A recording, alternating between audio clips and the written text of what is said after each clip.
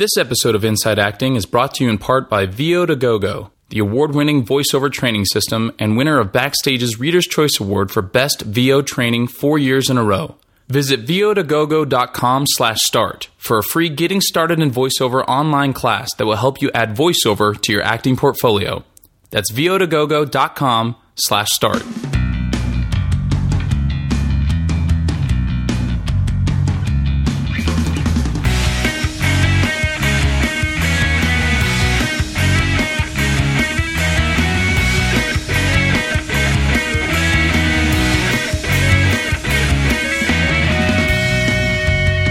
Hello and welcome to episode 125 of Inside Acting. My name's Trevor Algott. And I'm AJ Meyer. And on this podcast, we interview actors and writers and directors and filmmakers and producers and managers and agents and casting directors.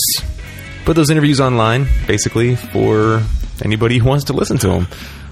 And who knows who those people are after $1.25 episodes. Right. And, we are just two dudes with a podcast, and though we have had a lot of awesome experiences in the entertainment industry, we certainly are not the end-all, be-all. So we encourage and appreciate any interaction with our listeners, voicemails, emails, getting your voice on the podcast, whether it's, agreement, dissent, questions, comments, predictions. So you can figure out how to get a hold of us, all the various ways of getting a hold of us, at our website, InsideActingPodcast.com. And on today's episode, we have part 2 of our chat with casting director Jerilyn Flood. She's cast a bunch of stuff, most notably Good Luck Charlie and Big Time Rush. And in the second part of this chat, she really gets into kind of some of the, well, at least I think, the stuff that most actors kind of wonder about when it comes to a casting director's kind of mindset on the other side of the table. So lots of goodness waiting for you there, so make sure you guys stick around.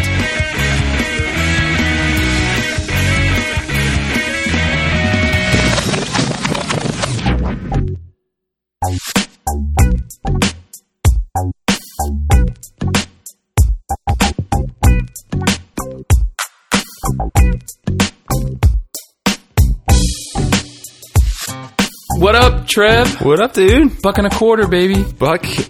$1.25. $1.25. 125. $125, please. Yes. Sorry, I had to. Any Adam Sandler fans out there? Like way back Adam Sandler fans? That's kind of a weird thing that doesn't exist anymore, huh? Like comedy CD. Yeah. I mean, people. Like the skits I guess people still do it, but it's really rare. Like that was such a big, because I had those CDs. So we have some acknowledgments we want to just kind of mention before we roll into the meat of the episode here. So first off, our patron of the week is longtime listener and longtime patron, like several years worth of patronage, from Emily LeClaire. And Emily, we had the honor of meeting actually in person one day after, I think, a show. She came to a show we did in... We did it at the Powerhouse. Yeah, I think she was in town, and she actually came to see the show. Yeah, was it? I think it was First Squad. It might have been like the first version of First Squad. Oh, the workshop. I think so, but I remember that's a fan. That's a fan. That's somebody who's been around a while. Yeah, if you were at the workshop of that show. Yeah, that was a while ago. But I remember meeting her, and she's a total sweetheart, absolutely beautiful. And the only link we have for her is her Twitter page. But her Twitter bio says she's an actor, improviser, executive assistant at Jones Dilworth Inc., a knitter, and a WNBA hopeful in Chicago, Illinois. Nice. So, sounds like quite a catch, fellas. Yeah, get it. If you're in Chicago, look her up. Yeah, so we got a link to her. I like how we went from, like, patron of the week to, like, matchmaker. I know. She could have a boyfriend. She could be married for all we know. We're just like, she definitely is, yeah. But we wanted to just give her a shout out because she's been really supportive over the years. And Emily, thank you so much for your continued support. And head over to our website, anybody listening to this, to get the scoop on her. Should put it like an applause button at the end of our Patreon. They go, woo! And we also wanted to send a quick acknowledgement to a listener named Michael, who sent us a really awesome email that was kind of like one part like autobiography and one part like warm, fuzzy, like dessert. Like, it was just it was amazing. It was like it basically, he just wrote us and let us know how the podcast has informed his journey, and then also kind of gave us an overview of his journey. And it really resonated for me because it was very much like an inner journey, which was awesome. And he kept relating his experiences back to, Shakespeare quotes and famous lines from Shakespeare plays. And it was cool, man. It was really awesome to hear such an in-depth kind of story, I guess, from one of our listeners. Yeah. And someone who's like not only doing it, but doing it with a sense of, I guess the word is purpose.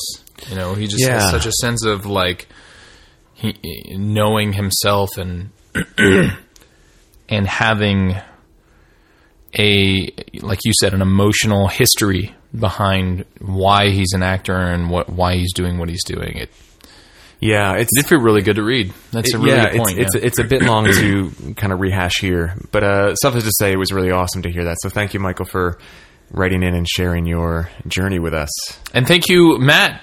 He was introduced to us from his friend Matt, who's also been a longtime listener. The two of them went to school together, so that was awesome. Thanks, guys, both of you. Totally. Big shout out there. So, how you doing, man? How was your Thanksgiving? It was great. Thanksgiving was great. I have a massive family on both my mom and dad's side, so there's always a lot of people and a lot of food at holidays. And then we all went camping this year. Yeah, you're kind of an unorthodox. Awesome. Yeah. So we did holiday. The normal What is normal? We did the traditional Thanksgiving feast at my cousin's house, and that included a turkey bowl in the morning, which was awesome. My sister's a PE teacher, so she had flags that she brought, and we played flag football. Awesome. And it's like the third year that they've done this. And I was telling you last night that there's something, I think, I don't know if this is a boy thing. I don't want to be sexist, but it seems to me like if I was talking to a girl about this, they might not quite understand, at least when it comes to sports. But there's something about like catching the ball, playing football and like catching the ball and running that for me anyway, like I went into this whole different place, like this whole world. I was in this zone where, I could have been running in slow motion with, movie music soundtrack. Yeah, exactly. In the background. Yeah. Chariots of Fire, like, dodging and weaving. Anyway, that was fun. And then we went out to Joshua Tree National Park here in Southern California. Really beautiful place. If you've never been, or if you're in Europe listening to this, Google that shite. It's amazing. It's a really, really cool place. Any sort of industry activity over the past week, or? I have a meeting right after we're done recording. Yeah. I was trying to think on the way over here what sort of lessons to pass on, or what the big learn was, and I couldn't really think of anything other than the way that it happened, which was just weird. For some reason, there was a typo in my name, and even though the casting directors who cast this TV show I'm going in for today, cast Heathers, so they know me really well, and that's why that's why they're calling me in. But the casting associate, somehow there was like a typo, and he couldn't find me online. Like he couldn't find me on like the Actors Access, the sort of the casting websites, right, the breakdowns websites. And so they had my email. The casting directors from Heathers had my email. So he emailed me directly. So like at 8:00 last night, I got this random email from a casting associate with all of the details of the audition. And that's like a weird, if you have representation as an actor, those who are listening who have representation know what I'm talking about. That's kind of, it's not really like a panicky moment. It's just like I don't understand what's happening type moment, because you usually get the confirmations and stuff from your agent or your manager. So I forwarded it to my manager, and long story short, the cool thing that happened out of this is that it created a dialogue because the casting associate responded immediately, so it created this dialogue that I got to be a part of between my manager and the casting associate. And what that included was not only a, hey, sorry, like I couldn't find him, but I have now put in, his agent, his manager, we have you guys on file, don't worry about that. But it also included additional character description. Like the casting associate was like expounding on the breakdown of the character, and he was like, yeah, we kind of see him as like this kind of character, So not only did I get the breakdown, but I got this paragraph long thing from the casting associate about how they see this character. So it's like this gold mine that's really setting me up to win, and I just have like so much confidence going into this audition because I know the casting directors. They're bringing me in straight to producers, which I've gone in for this particular show. I've gone to producers before, so I might even know the person on the couch. I don't know. And I have all this meat for the actual role itself. So I'm stoked about it. And it's a guest star, so yeah, it'll be my first guest star. With some big kind of recognizable names. Yeah. Now, you said that you got like a character description or how the casting director or the producers see the character. Does that not usually go out? Well, the breakdown to does. The actors? The breakdown does. Actually, breakdowns don't go out to the actors. So the breakdown was not included in the initial random email that I got late last night, first of all. And then my manager said, hey, I recognize this. I remember submitting you for this. I'm going to go look for it. So she went and found the breakdown and sent me the breakdown. But the breakdown was kind of confusing. And I picked out the clues that I could. And I was actually, for the most part, accurate with my guesses about the kind of character that the guy was. But because he hadn't included the breakdown in the original email, I think she was able to use that as a kind of like, tell us about this character. And so then he sent even more of a description, and it's that paragraph that really solidified the choices that I'm going to make. Now, the script is still unfinished, and they've said that, and they said that there's room for interpretation, but I really feel like the choice that I'm going in with will be very unique to me.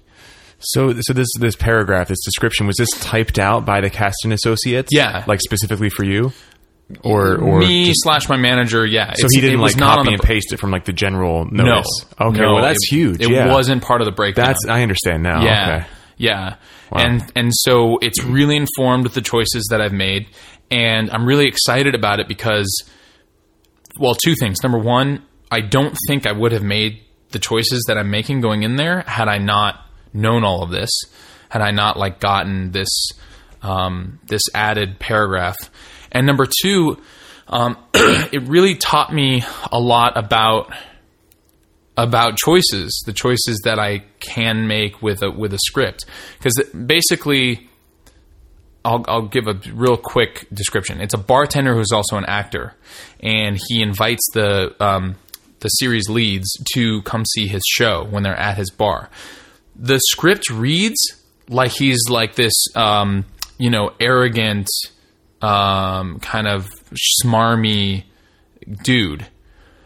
Now that I have read the breakdown and the description from the casting associate, it's more like he's really wide-eyed and like bright-eyed and bushy-tailed and naive and excited. Like, hey, come check out my show. And then turns out he's terrible. That's the like joke of the episode, is that he's a really bad actor. But upon first read, I never would have made the choice to go in and being that it's a comedy, that's a more positive choice to be, naive and like excited and whatever, as opposed to, arrogant and jaded and smarmy and that kind of thing.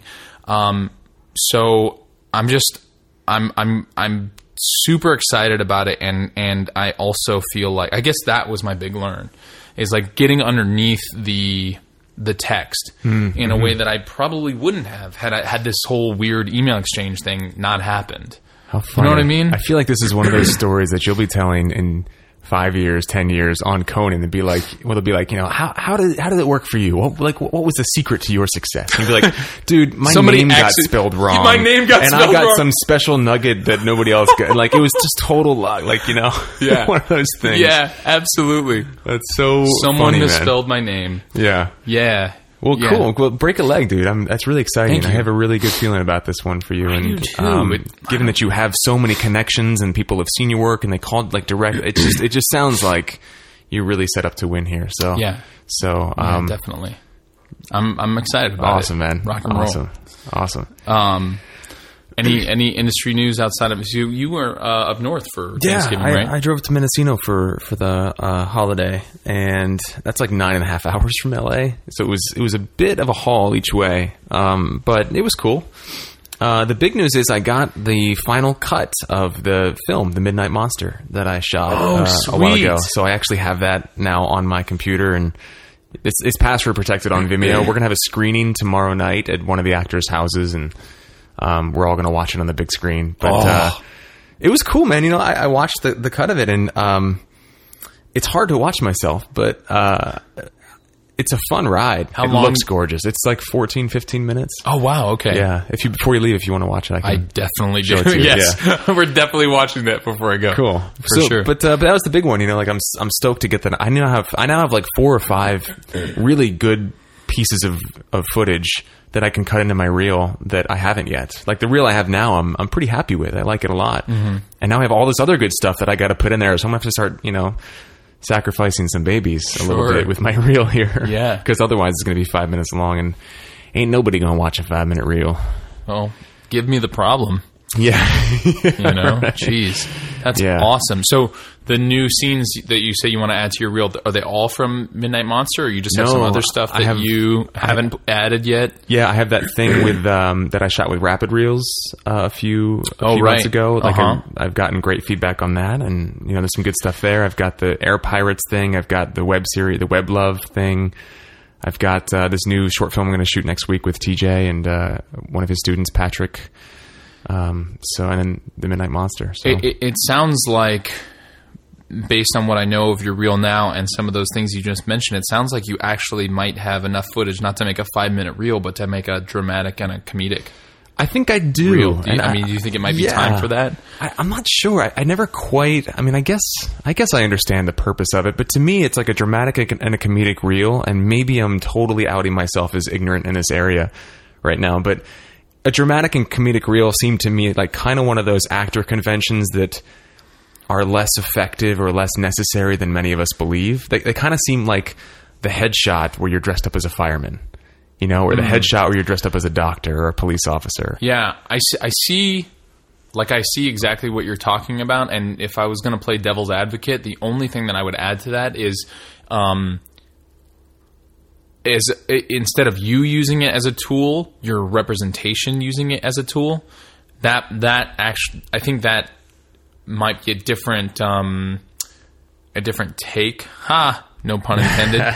That's a good point. But if they were cold submitting you for this role in like a feature film or a TV series or something, and you're like a no name, and they're like really pushing you, and they're saying like, look, here's his dramatic reel, or like, look, here's his comedic reel, like he can do like really broad comedy just like this show, or he can do this really intense stuff that you're going to need for this role.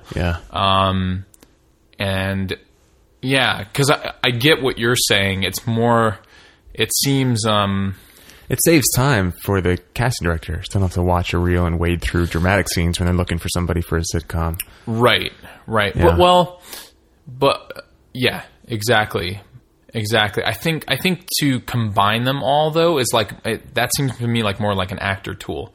For instance, if you're trying to get representation, like a manager or an agent, or hell, I don't know, like a publicist, if you know what I mean, like right.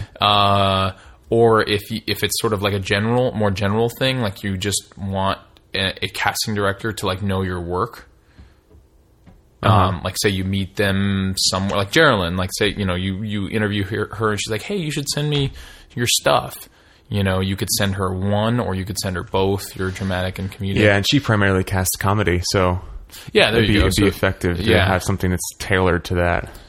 Yeah, no, that's those are all really good points. I should just go ahead and ask Carl, my agent, what he needs and what he thinks is best. Yeah. For me, I think the reason I come from that place of like, of like one reel to rule them all, or one headshot to rule them all, is because it feels a little hokey to me as an actor to box myself up into like categories or whatnot. But in reality, that's kind of the way the industry works. And if you're thinking about like the fact that casting associate emailed you at 8 o'clock or 8:30 on a Monday night after Thanksgiving weekend, that just shows you how hardworking these people are. Yeah. And that's the hours this person's keeping. And you wrote him back, and he wrote you right back at like 9 o'clock. So he's working, or she's working at 9 o'clock on a Monday night when most people are done for the day. Yeah. So that just goes to show specificity, and giving them, those tools is effective. I don't have any fireman or police officer or doctor headshots because I just refuse to do that. But I think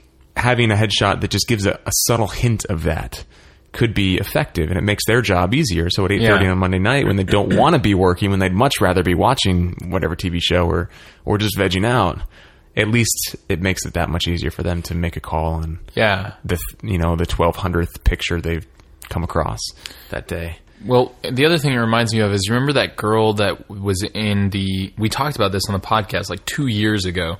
There was that girl who was in the Mark Atterbury like little workshop-ette thing that he did for ActorFest.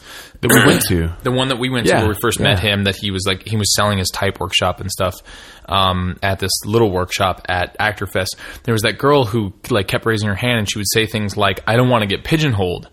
Right. And it would be like 3/4 of the way into the class, and everybody who was getting what Mark was saying was like, "What?" Like, she was almost eaten alive in this room, because everybody was like, that's what you want. It's the opposite of what, I think actors sort of come out of like the theater world, like high school theater, college theater, where they're playing like 60-year-old, as a man, 60-year-old women, and like, babies in diapers and stuff, like just this whole range of roles. And then when you get into film and television, it's so damn specific about who you are and your type and what you bring to the table that we have to change our mindset. Yeah. Yeah. I think the example he used was Pamela Anderson. And he said, like, her whole entire career was built on typecast. Wow. And she's not, you could argue about her acting abilities, but you can't deny that she's kind of a mega celebrity, or at least used to be a mega celebrity. Like, she's set for life. Yeah. And she built her entire career on like the attractive blonde with a big chest, and like that's her thing. That's her type. And you can go off and do the drug addict role, or the, like whatever kind of like fringe role you want to do to prove that you're an actor, like a lot of actors do. But the fact is, that was her way in.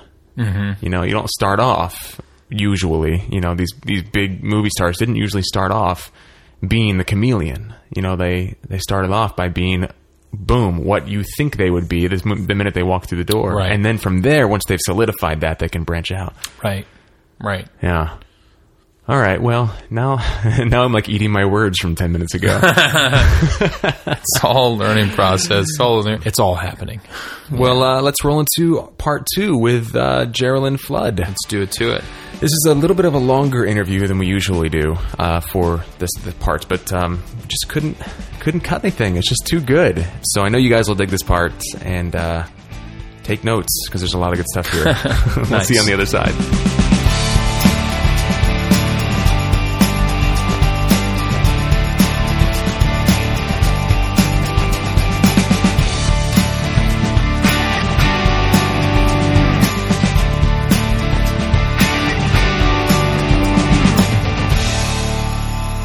I feel like, and let me know if I'm off base with this, but do you notice when actors come in, when they're putting too much importance on an audition? I guess, let me put this question another way.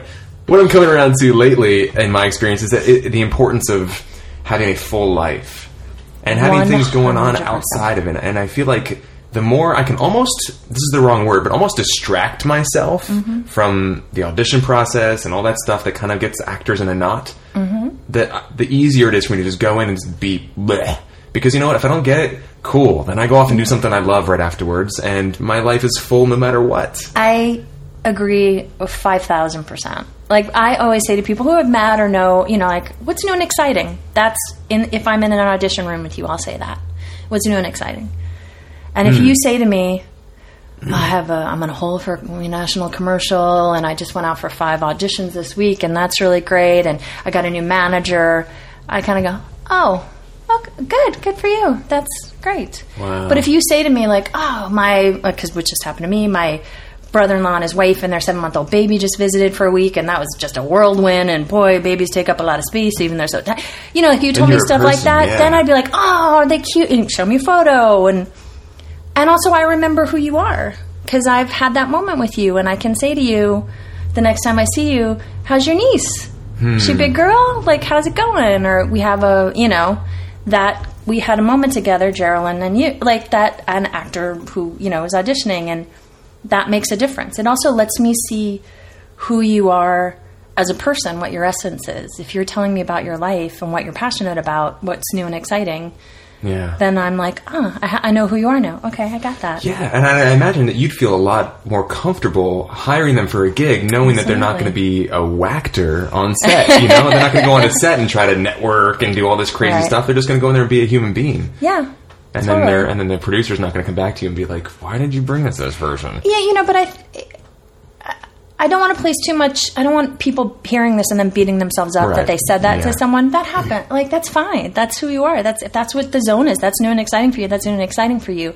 I just don't feel like I've gotten to see a different aspect of you. Right. It's not and there are plenty of people who are super driven and super focused, and that's all they talk about, and they're successful. And then there are super people who are like that and don't have enough history and stuff to bring to the roles.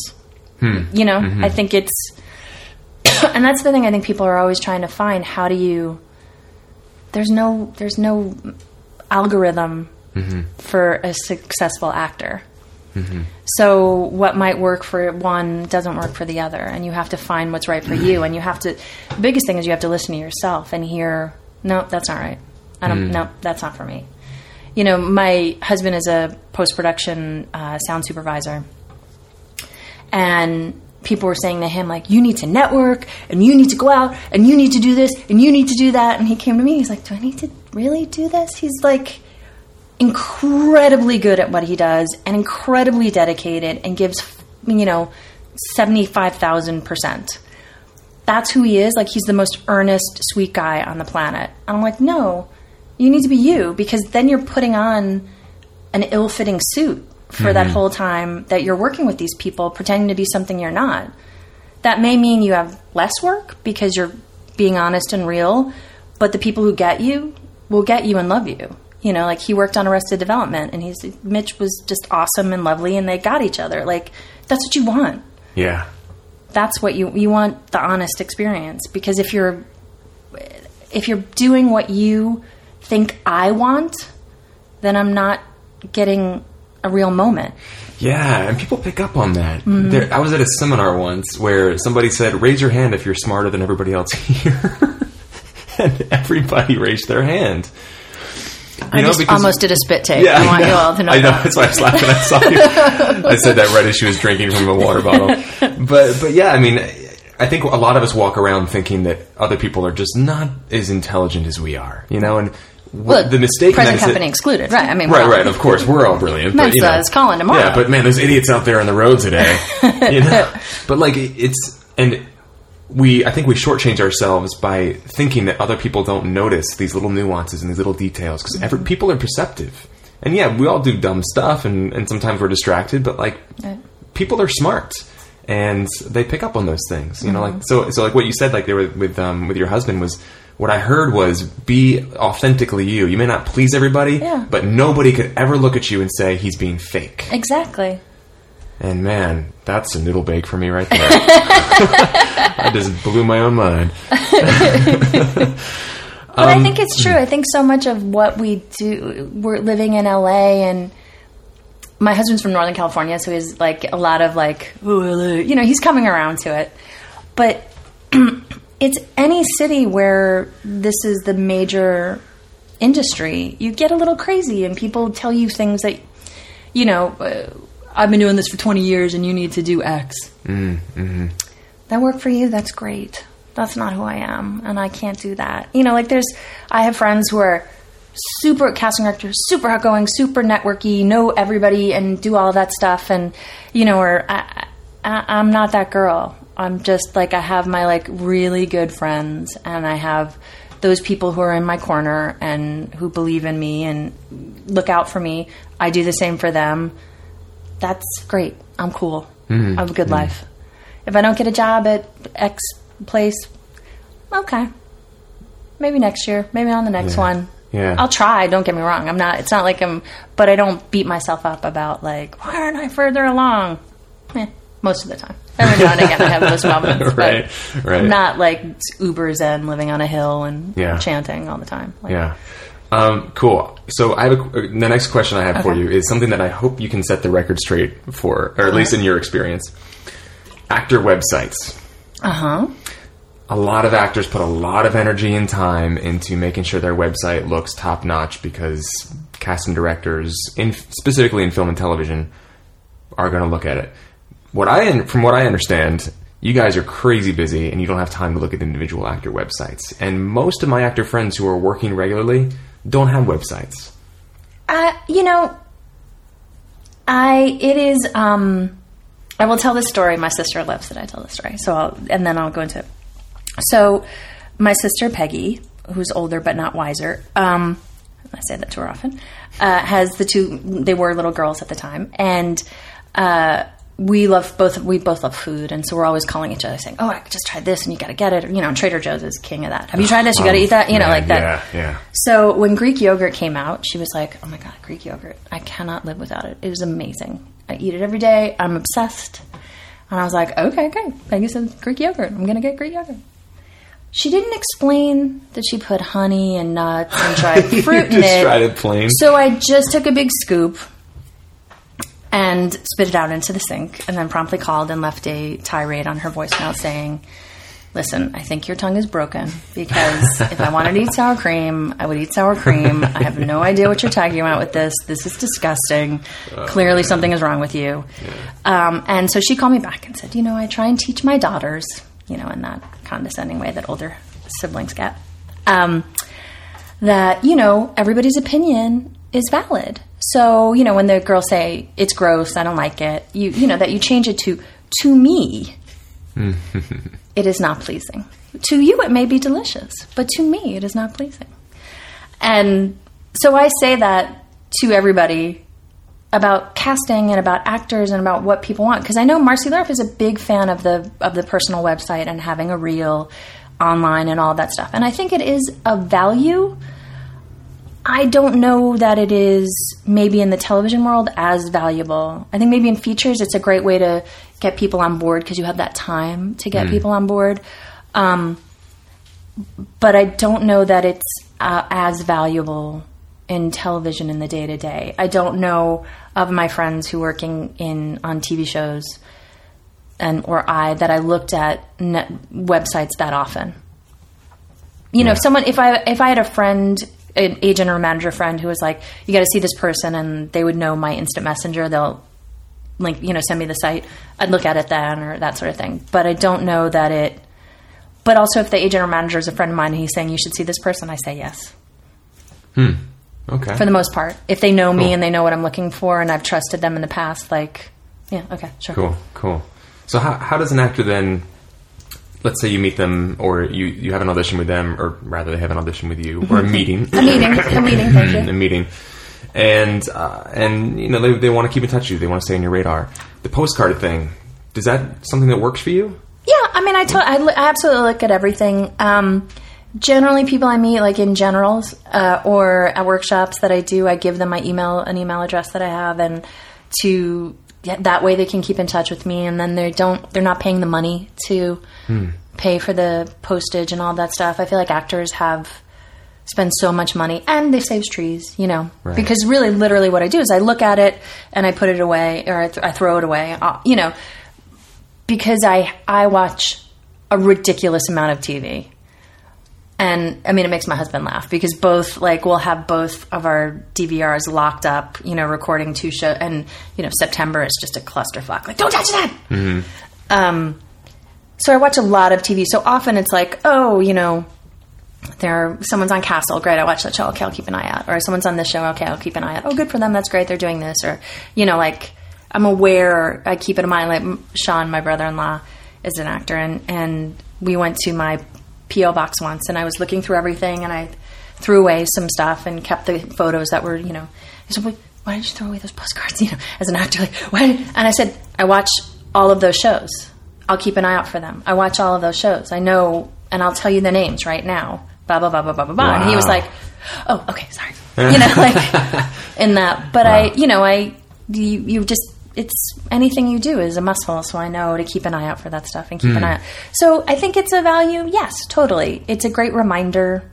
I also think, you know, if you have a really great commercial that's running these days, and there's so many commercials that are in the moment hilarious and awesome, to send out a postcard for something like that totally makes sense to me, because I've done that. I've hired people from postcards. I'm like, you're really funny. Because so much now, I think with commercials too, is a lot of improv that they let the people riff. And so having that, you know, like, I think that's a great idea. If you're in a national commercial somewhere that's really got some heat, then you should absolutely make people aware that you have theatrical representation as well. Right. Cool. Yeah. Cool. Okay, so it's valuable for I think so. I mean, but then, as I say, to me. Yeah, to you. If you get another casting director in, they go, I never looked. You know? But for me, yeah, it totally works. Is that your experience? You know a lot of casting directors who are just like, God, I hate these postcards. I just Not a lot. It's just some people, I know some people look at them more. You know, I was on a panel with Liz Barnes, Keener now, and I was working at Jeff's at the time. She was at UDK, and I said, just send 1 card to the office. You don't need to send 3, 1 to each of us. We all look at it, and it's true. We would share and look, and then, you know, Jeff would ultimately get them to file. So I would have to make a note if there's somebody. And Liz said, no, that's not true at UDK. You have to send them to each of us because we don't share that information. It's too big. It was too big an office. And I was like, right, okay, so there you have it right there. That it's not, there's no blank statement. In the same way that there's no blank statement. My husband just took up running, and there's one pair of sneakers that his brother loves. And he was like, okay, I'm going to try them. And he tried them, and he was like, I'm having foot pain. Is that good? I'm like, I'm thinking no. You know, and he's like, but Sean likes them. I'm like, yeah, but you're not Sean. Right. And he returned them, got another pair, loves them. Great. Like, that's, so take recommendations. Yeah. And that's sometimes where I feel like the casting workshops can be a value to find out how offices work. And more than anything, you know, like, they're like, what do you guys like? How do you guys work? So don't send cupcakes. Good to know. Don't wear perfume. Okay, great, you know. Right. Wow, that's a really valuable piece of information. I never thought of it that way. That this works for some, but not everybody. For some reason, I was looking for, like, the rule. Totally. You know, but that's what I said. There's no, like, well, everybody, I mean, don't you think as humans we try to make order out of the chaos? Yeah. That's what we do. We try and see, you know, patterns to keep us sane. Yeah. Otherwise, you know, we'll go crazy. Yeah. Wow, that's great. So you mentioned casting director workshops, so let's reach this subject. Okay. Because it's something that comes up in the podcast every so often, and we never really. It's impossible to kind of, like, quote unquote solve the dilemma. You know, should actors pay to meet these people? Yes, no. Well, you're just building relationships. Yeah, but you're being taken advantage of. Blah blah blah. So, you know, we've examined this topic from many different angles, and we've had guests on previously speak on both sides of the argument, for and against them. But it sounds like we were talking before we started recording, and you had a lot of great information to share because you do the casting director workshops, but you also understand the beast, and you understand that, you know, maybe actors have expectations about what they're going to get from them, and things that you try to make sure the value you try to bring when you actually do these workshops. So what's your experience with workshops, both as someone who does them, who actually facilitates them, gives them and whatnot, and then also just kind of a more objective point of view on the workshop thing as a whole? Workshops are a hot button, and I don't want to say one or the other. I do them. I don't fault people who don't do them and don't believe in them, and that's great. That's awesome. If you, as an actor, if you have to make choices where you spend your money, that everything, like, new headshots, new, all of, paying for a website, paying for these things, you make your choices. Do you want to spend your money on a workshop or not? It's totally up to you. I do try and, I would say, if anything, do your homework. Mm-hmm. That is the biggest thing. I don't know. I didn't do, right when I started working in casting was when they put in the requirements to, that you had to be, I think, 16 months working in casting before you could do a workshop. Before that, if you worked a week, you could be a casting, do a casting workshop. I think that's right. I don't know. It's been a while. 16 months. I think that's right. Don't quote me on it. Okay, but there's some sort of measure in place. It's on the Casting Society of America has guidelines on the website of how long, what are the rules and that sort of thing. And there are rules out there as well with the city, but I can't remember what branch. I just think you do your homework. I discourage my assistant from doing workshops. Not to say that I wouldn't take her advice, but she's not really in the room that much, and that is a difference. I think that you have to be in the room to understand how an audition works and how to give positive, constructive feedback. Mm-hmm. And I would look to make sure that I would have more of the associate for, at least.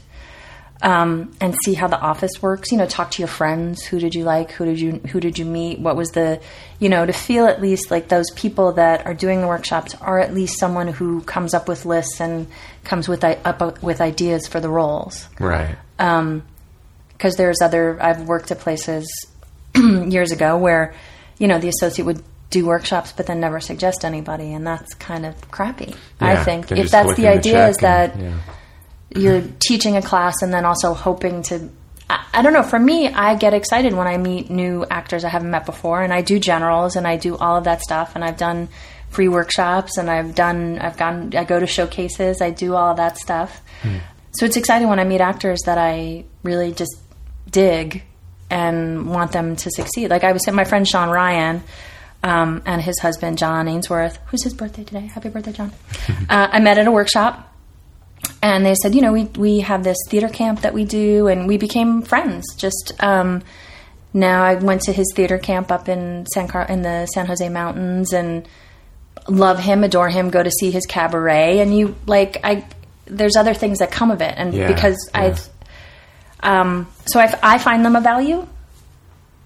Other people do not. Like I said, do your homework. That is the biggest thing. There are some places I won't do workshops at, and because I just find them, it makes me feel dirty, and that the people, I like it when there are excited people to, that they're excited to be there. They're excited to show me what they can do, as opposed to other places I've been to where I've been like, let's do a Q&A, and let's do a deep Q&A. I'll answer any question. I will, pull back the curtain and tell you anything you want to know.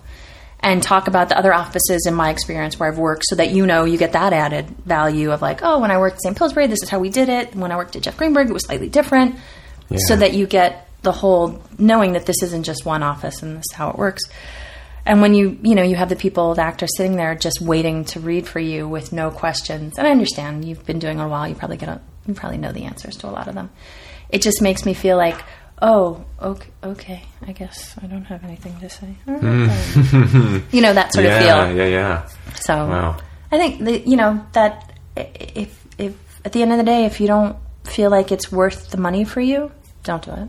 It's a very simple thing, and I know it's a hot button, but I think there are some that are incredibly valuable and some that aren't. Much like anything, So if an actor chooses not to do workshops, but they want to get into your office, what's the best way for them to go about that?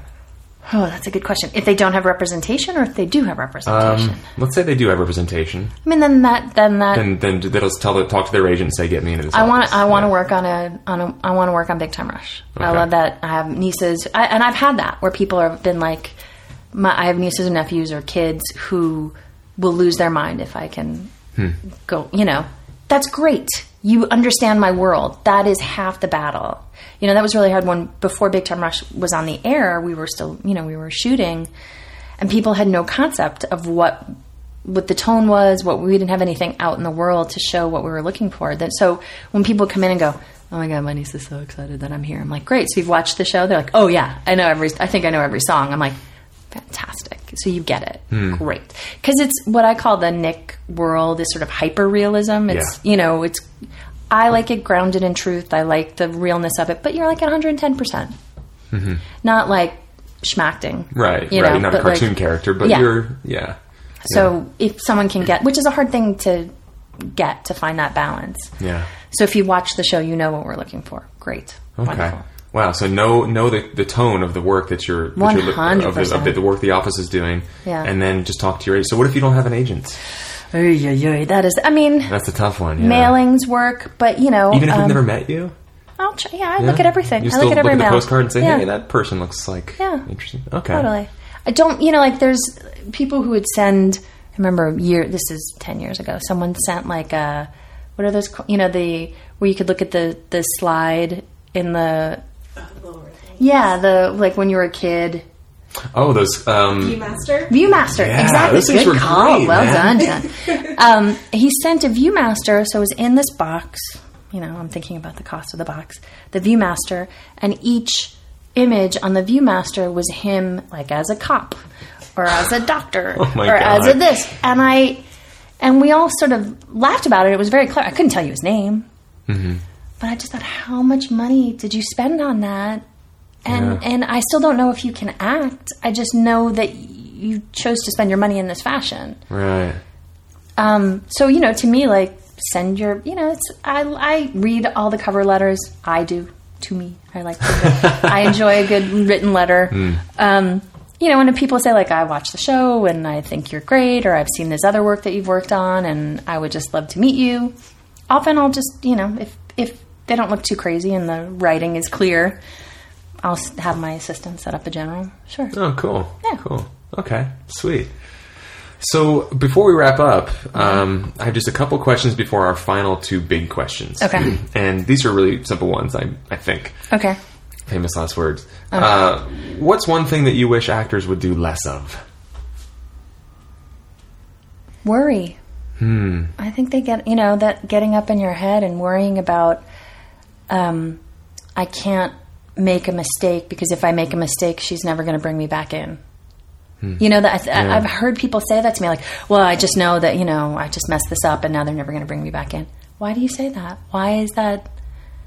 It just makes me feel like we're like these, gods sitting on clouds throwing thunderbolts down, like, wrong, die, that's crazy. I think you have to recognize that you're human and we all have bad days. And so this is not the end of the world. This is not going to ruin your career. This is an opportunity to have fun. So the worrying about that as opposed to, like coming to play. I want you to succeed. I want that so badly. I want you to come in so that I can run out to my assistant, Susan, and be like, yes! I love having options. I love meeting new people who just nail stuff. Like, that's great. Thank you. That's my biggest, that worry you get. I see it with my brother-in-law and I see it with all of our actor friends of like, oh, I didn't know that was terrible. I put my hand out and they didn't shake. And then I thought, oh God, that just super micro-analyzing everything. Yeah. The post-mortem, as they call it. You have to, I think that stop worrying and start trusting yourself, trusting you have the skills, trusting you've done the work, and that, and that you're good enough. Good enough. Darn it, people. And what's one thing then actors that you wish they would do more of? I wish that, I know it's going to sound very funny. I wish that they would come in better prepared. I'm kind of shocked. It's always shocking to me when someone doesn't have the sides when they walk in, or that they, haven't even looked at them. I can't tell you. At least, I want to say once a week, twice a week. And that to me just makes me mad. That just makes me livid. Like it makes me crazy. And I get it sometimes, like your printer dies or whatever, and you've been looking at it on your iPad, but you want a hard copy. We always have hard copies, but I was at a friend's office a couple of weeks ago, and someone walked in and said, like, can I see the sides? What is this? And this is not a commercial audition, which that happens where you don't have the sides available. Yeah. And know the difference. This is theatrical. And the way that, as Colin Daniels said, the way that we were raised on Frasier, you were letter perfect when you came in. You did not replace an or a the. You were letter perfect. And if you came in for a pre-read and you were not, Jeff would remind you to be letter perfect. Because particularly in comedy, I think comedy is poetry. It's written in a very specific rhythm, and when you change the rhythm in the middle of it, you change what's the poetry of it. And also, a lot of the times, the writer is watching you, this audition, and you've changed his or her words, and they're thinking, is that funnier? God, that is funnier. And you've lost them, and they're not paying attention to you. So for me, comedy needs to be on book, and you need to be prepared. Yeah. Drama, I think, is much more forgiving. If you're honest and real in the moment, they'll forgive that, Yeah. And to come in to have fun. And you were chosen for some reason to come in. So show me what that reason is. Like just to come in and have fun. Show me like, great, excited to be here. Jack Plotnick talks about nervous and excited, the difference between the two, and nervous being negative and excited being positive. And I do that in my own life when I'm going out for meetings on stuff. I'm excited to show them what I can do. I'm excited to tell them my ideas. I'm excited to meet these people and just see how we're going to collaborate. But the assumption that we will collaborate, if not on this one, then maybe on the next one. Right. And Yeah. I just think that's kind of key. Yeah. That's great. Wow. Awesome. Cool. So our final two questions, and we ask these of all our guests, right. and we always get really fascinating answers. Okay. I'm scared. No pressure. The first one is, do you feel like this career path chose you, or do you feel like you chose it? Wow. I think it chose me. I think I can't, I said, I love what I do. I love everything about it. And from the moment you get a script to read and names start coming in your head and all of that, I love it. I couldn't imagine going, I worked at NYU, I worked in art galleries, and those were great places. And I have friends who say like, oh, I can't imagine not having a 9-to-5, steady gig, knowing that you get the 2 weeks paid vacation. And I was like, I did that. I can't imagine going back to it right now. Maybe later in my career, being a casting executive, that would be fun to be sort of on the different other side of it. But no, I love that you work and just like you get jazzed in the morning to get up and go to work and all of that. I think this is just because if you think about where I came from, a nice girl from Queens, to a casting director in LA, like it's insane. Yeah. So there was one moment I was working for Zane Pillsbury, and Ted Wass, who was on Soap and was on Broadway and was the dad on Blossom, is a director, very super talented director. And I grew up, watching him and loving him. And he's sitting there showing me photos of his new grandbaby. And I'm, in the moment, I'm like, oh, it's really, oh my God, it's Ted Wass. Oh my God, it's Ted Wass. And I still have that just feeling like a kid in a candy store when I meet super talented people that I've admired for a long time. Yeah. So, cool. Yeah. Awesome. Nerd. Second, I said dork. I said dork. Dude, dork is what we're all about, so that's cool. Second question is, if you could distill all your experience, and we actually may have answered this already, but I'll ask it anyway. If you could distill all your experience and knowledge and everything that you've picked up along the journey into one nugget of wisdom to pass along to somebody else who's on this journey. And by journey, I don't necessarily mean in the industry. It could be, but on a creative journey, kind of swimming upstream in many ways, as we, creative types tend to do. What would that nugget of wisdom be? I think when people tell you that you're crazy or anything like that, they're the crazy ones, or they're the ones who just don't get you. When I was working at NYU at the Stern School of Business, you know, very uptight place, very talented, very smart people, don't get me wrong, but not my people. And I think the dean of the school introduced me as the crazy one.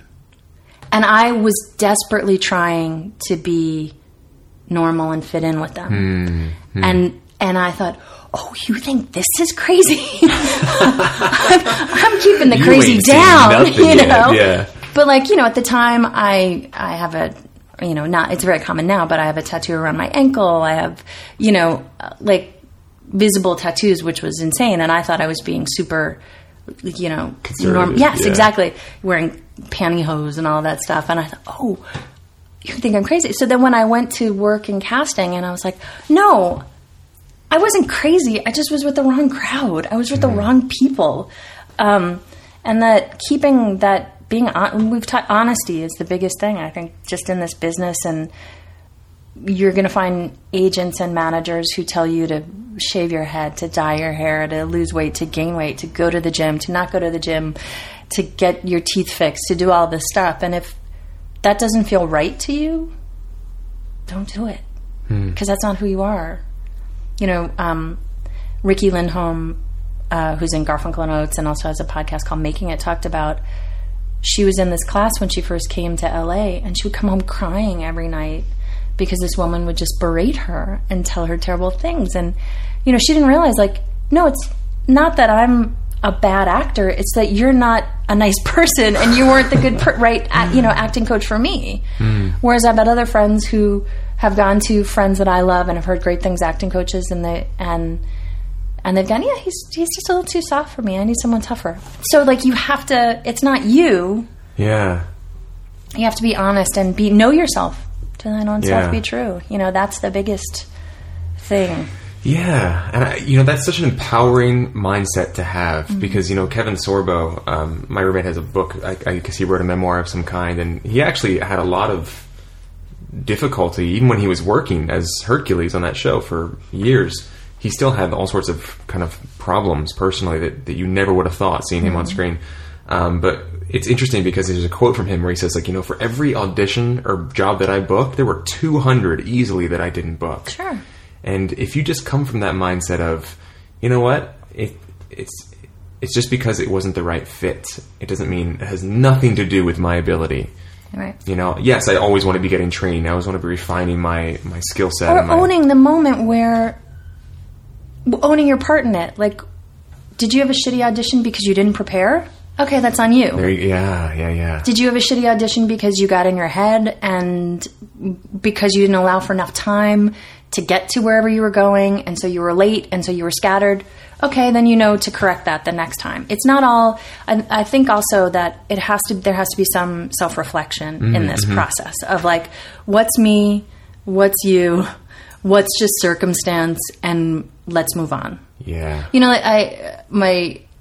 Sean, my brother-in-law, Sean Buckholz, also a very talented actor, I was telling him a story about with my assistant. She made a mistake on something, and I said, okay, what happened here? How did you make the mistake? And she said, well, I think what happened was I did this and I didn't do that. Okay, so this isn't going to happen again, right?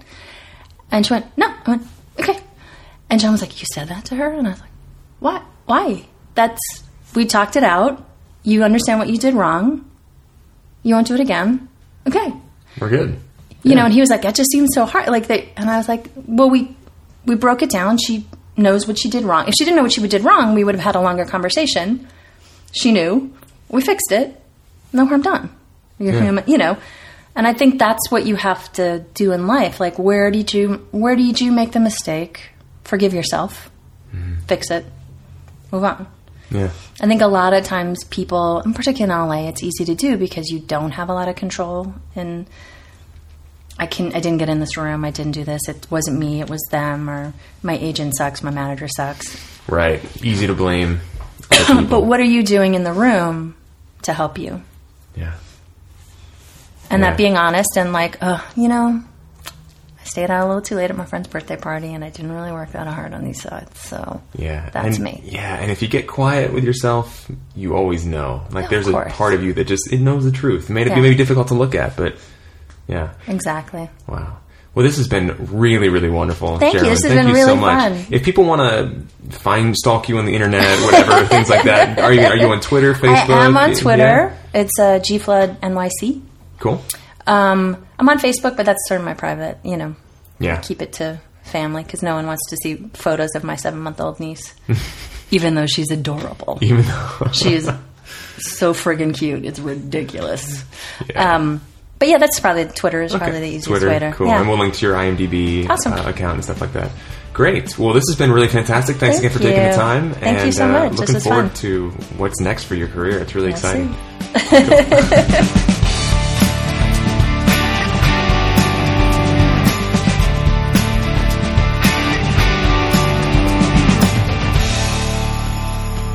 Hello, everybody.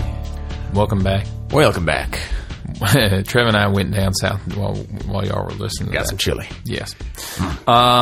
Hopefully you dug that interview. Love having something about having casting directors and actors on this show that, like, I don't know, they're such good storytellers. Yeah. Yeah, and that's also the experiential stuff that's the closest to our everyday journey. True. Like, I feel like those are the first two that are kind of the most. Meaty is the word that keeps coming up on this episode. I think it's the third time we've used that, but the meatiest kind of stuff. And then after that, you've got filmmakers and agents. And then the most accessible to, like, tangible, relatable.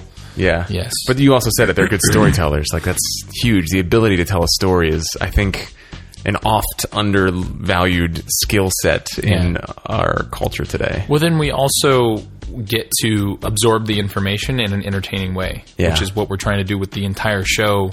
Period. Full stop. That's what we want to do with this show. So it's cool to have our guest just easily, fit into that ideal. Yeah, absolutely. Amen. Well, Geraldine, we're going to miss you. Thank you for come back. What is your pick of the week? My pick of the week, I think we talked about it before we started recording. You may have actually discussed this I think product before. Maybe not. But I don't think it was a pick of the week. So here we go. My pick of the week is this service called Unroll.me. That's the website as well, Unroll.me. We'll have a link on our website. But it's basically you type in your email address and password into this website, and it looks at your inbox and somehow, I don't know how the hell they do this, but it finds every single subscription that you're subscribed to. And I did this with a client the other day who has like this old, internet service provider email, like an SBC Global account or something like that. And it found like 263, subscriptions in her thing, because she gets thousands of emails and she doesn't, that's why she's one of my clients. She doesn't understand how to unsubscribe and all this stuff. So what it does is you put in your email address, it looks through your inbox, finds every single subscription, and then you get to go through and choose whether you're going to unsubscribe from that subscription, forever, or do what's called add it to your roll-up. And your roll-up is basically all of the email subscriptions that you want to continue receiving rolled up into one nice, neat little package. And one single email? It's one single email, and you actually can log into your Unroll account on their website and view it there. And you still get all of those emails, except they are automatically filtered into a folder. So it's really cool. There's like 3 different ways to go about it. So the ones that you add to your roll-up, you still receive them, but they go into a folder instead of into your inbox. And that, of course, lives on the server, and you can look at it anytime you want, and you can look at them as individual emails. You also get one email that's like a summary email, and you can choose to receive those daily or weekly. which is also really cool. And then you can log into the website, and then the website has it's crazy. You can look it up by date, by category. You can literally say, I only want to look at the ones that have to do with shopping. I only want to look at the ones that have to do with travel. And if they're there, they're there. And if they're not, if you didn't get any, then they won't be there. I have not started the process myself. I've just used it on a couple of clients now. Yeah, there's no catch. It seems like a really cool service. So cool. Yeah, I've heard of it before, but I never actually dug into it. I just I heard about the idea of mass unsubscribing from things or batching them together, and I just was like, oh, that's a good idea. And then I went into my email and just ended up unsubscribing one by one from the things that didn't bring me a ton of value. Yeah. But that sounds like a great tool, man. Yeah. I swear, man, if you have the ability to invest in software or tech startups of any kind, that sector is going to explode over the next 5 to 10 years. That's going to be where people make a lot of money if they play their cards right. You mean email or tech? Tech, just the tech world in general. But, specifically apps, whether they're iPhone or Android apps, or whether they're specific web apps like Unroll.me. Yeah. I mean, there's going to be so much growth there, exponential growth. Note to self. I'm going to start shaving my pennies. Yeah. What's your pick of the week, my friend? Well, I did a lot of driving back and forth from here to Mendocino. Stopped in San Francisco and saw my brother there. So I got a lot of time to listen to stuff in the car. I loaded up my iPod with some podcasts and some Christmas music and things like that. I have a rule where I don't listen. I don't even acknowledge Christmas until after Thanksgiving. When people start selling Christmas stuff around Halloween, I get so pissed off. I don't know if anybody else feels that way, but I'm like, are you serious right now? Let me enjoy one holiday at a time. Speaking of which, it's Hanukkah as well. It is. Hanukkah started really early this year. Yeah. It started, I think, on Thanksgiving. So happy Hanukkah if you celebrate that. Absolutely, happy Hanukkah. So my pick of the week. All of this is to say, my pick of the week is This American Life, the podcast. This American Life, which has been the number one podcast on iTunes for years. Yep. And I didn't even know what it was until a couple years ago, and then. Finally, somebody said, you know what? It was only a year ago when that guy who wrote that one-man play about Apple abusing Chinese workers or something. What's that guy's name? Michael. Mike something. Day. What? I forget his name, but somebody said they interviewed him on This American Life, and it was a super awkward interview because. He didn't have responses to a lot of the questions, and he had to admit that he had made stuff up, and I was like, oh, that's cool. And then I basically got hooked on the podcast from then, and I've fallen behind, but I spent the car ride. I knocked out 6 or 7 episodes, and it is such a great podcast because it's all about stories. Yeah. That's all it is. And it's really well produced. And Ira Glass, of course, we reference him on the podcast every now and again. He's a friggin' genius. Yeah. And I was thinking about how it applies to an actor's life, and it's really just immersing oneself in stories and storytelling and what it is to experience this world from all these different vantage points, all these different circumstances, and people reacting the way it's almost like self-discovery through these crazy stories. Some of the stories are almost unbelievable, but they're real, and so it's just an awesome kind of thing. I definitely approve of that input into my life. Yeah. Speaking of inputs, if you're unrolling from many inputs in your email, this is something you could replace those attention units with. Aww. Yeah. So great podcast, This American Life. Yes. And then we have a listener pick of the week. This comes from one of our international listeners, Yana Chris. She recommends a book from a gentleman who is on our Facebook group, and he's written it. Jordan. Yeah, Jordan Ansel, and his book is called Behind the Lines: What It Really Takes to Make It as an Actor. Now, I haven't read this book, but Yana read it and said it's fantastic. And the description on Amazon is that Jordan is a former successful commercial actor with over 20 years in the entertainment industry, and he's maintained an impressive number of relationships with some of Hollywood's top professionals. that he understands firsthand how actors can struggle on their journey, and he strives to provide valuable and useful information so one may avoid the common pitfalls and obstacles that stand in the way of success. It sounds kind of familiar, doesn't it? So I haven't read it, but it sounds like it's a fantastic resource for actors looking to kind of maybe absorb some information from other sources in a different format. Maybe we should check it out. I mean, he's on the group, but he's always kind of posting prompts, about goal setting and maintaining relationships and things like that. So happy to give a shout out to that. So make sure you guys check it out. Again, that's Behind the Lines, What It Really Takes to Make It as an Actor. And that's a book by Jordan Ansel. I've got a link to it on our website. Boom. That's about it then for episode 125, yeah? Yeah, the only other thing that I wanted to mention before we wrap up here is... just simply because I don't want us to, ignore it, which is the death of Fast and Furious star Paul Walker this past weekend. It's really fascinating. I know everybody's commenting on the irony of how it happened. I've read some stuff about this particular vehicle, which even it's a Porsche, but it's a very specific model of Porsche, and even the I think they said like the president or owner of Porsche has said like it's one of the most dangerous cars on the road, and like there's been race car drivers who have said like this particular vehicle demands respect. And he wasn't even driving. He was the passenger. Yeah. He was the passenger. So, really tragic. One of the interesting things that comes up for me, well, I was thinking, fortunately, it wasn't another one of those stories where like someone OD'd. Yeah.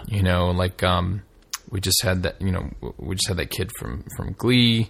Of course, there's like Heath Ledger. There's all these stories of these actors who OD, and it's like it's obviously really sad. So, in a way, I was glad that it wasn't that again. Obviously, it's still tragic that someone died. But then the other thing that came up for me is it's just such a weird thing to think. Who else died in a car accident? It was like Thanksgiving this weekend, and like it's like the most traveled holiday in the United States. Like how many other people died, in car crashes, and it was not newsworthy. It was not, whatever. I saw several actually on my way back from Mendocino. Yeah, I bet Yeah. that drive. So I guess not deaths, but car accidents. Like mini, bumper things. Yeah. So I guess the thing that I wanted to say is my heart goes out to him, his family and friends, and I also just want to use it as an opportunity to acknowledge anyone else who may have lost a loved one recently, that wasn't publicized like that, Yeah. And, I don't know Paul Walker's career that well. I never really followed him. I've seen a few of his movies.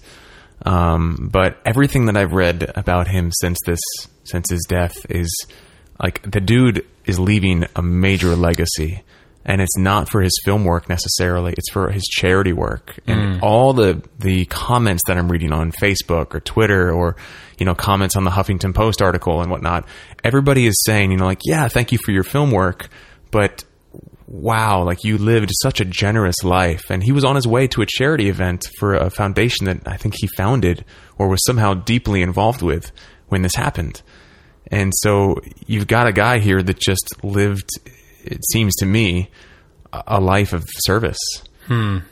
So, I mean, talk about, leaving a legacy and having an opportunity now to reevaluate, geez, how am I spending my time? Yeah. Am I living a life that if I were to, knock on wood, God forbid, die in a car accident today, would I have left the same mark on the world, the same kind of legacy of like servitude and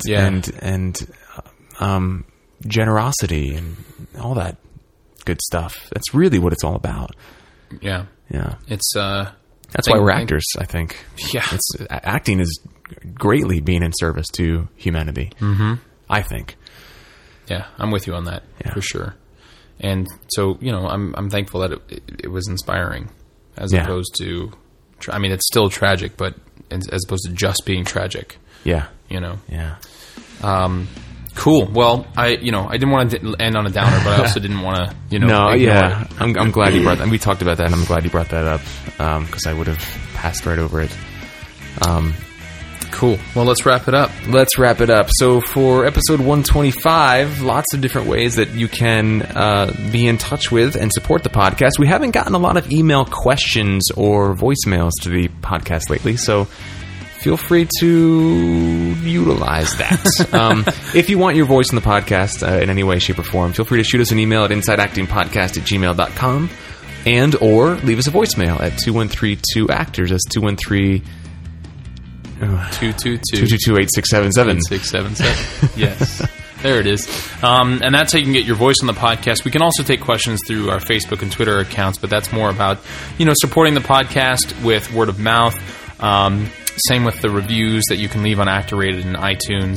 And if you'd like to support us financially, you can always head over to the website, InsideActingPodcast.com, and donate either by leaving one lump sum or becoming a patron of the podcast, and you could be the featured patron of the week on an episode. That's right. And have your photo and blurb on our patron page and all sorts of fun stuff that we have kind of coming up too. So thank you to everybody who's listening. Happy belated Thanksgiving, whether you're a U.S. listener, whether you're a U.S. listener or not. Until next week, for our production coordinator Jen Levin, for our technical producer Cesar Gamino, I am your co-host Trevor Algott, and I'm AJ Meyer. We'll see you next week. And in the meantime, how are you being in service?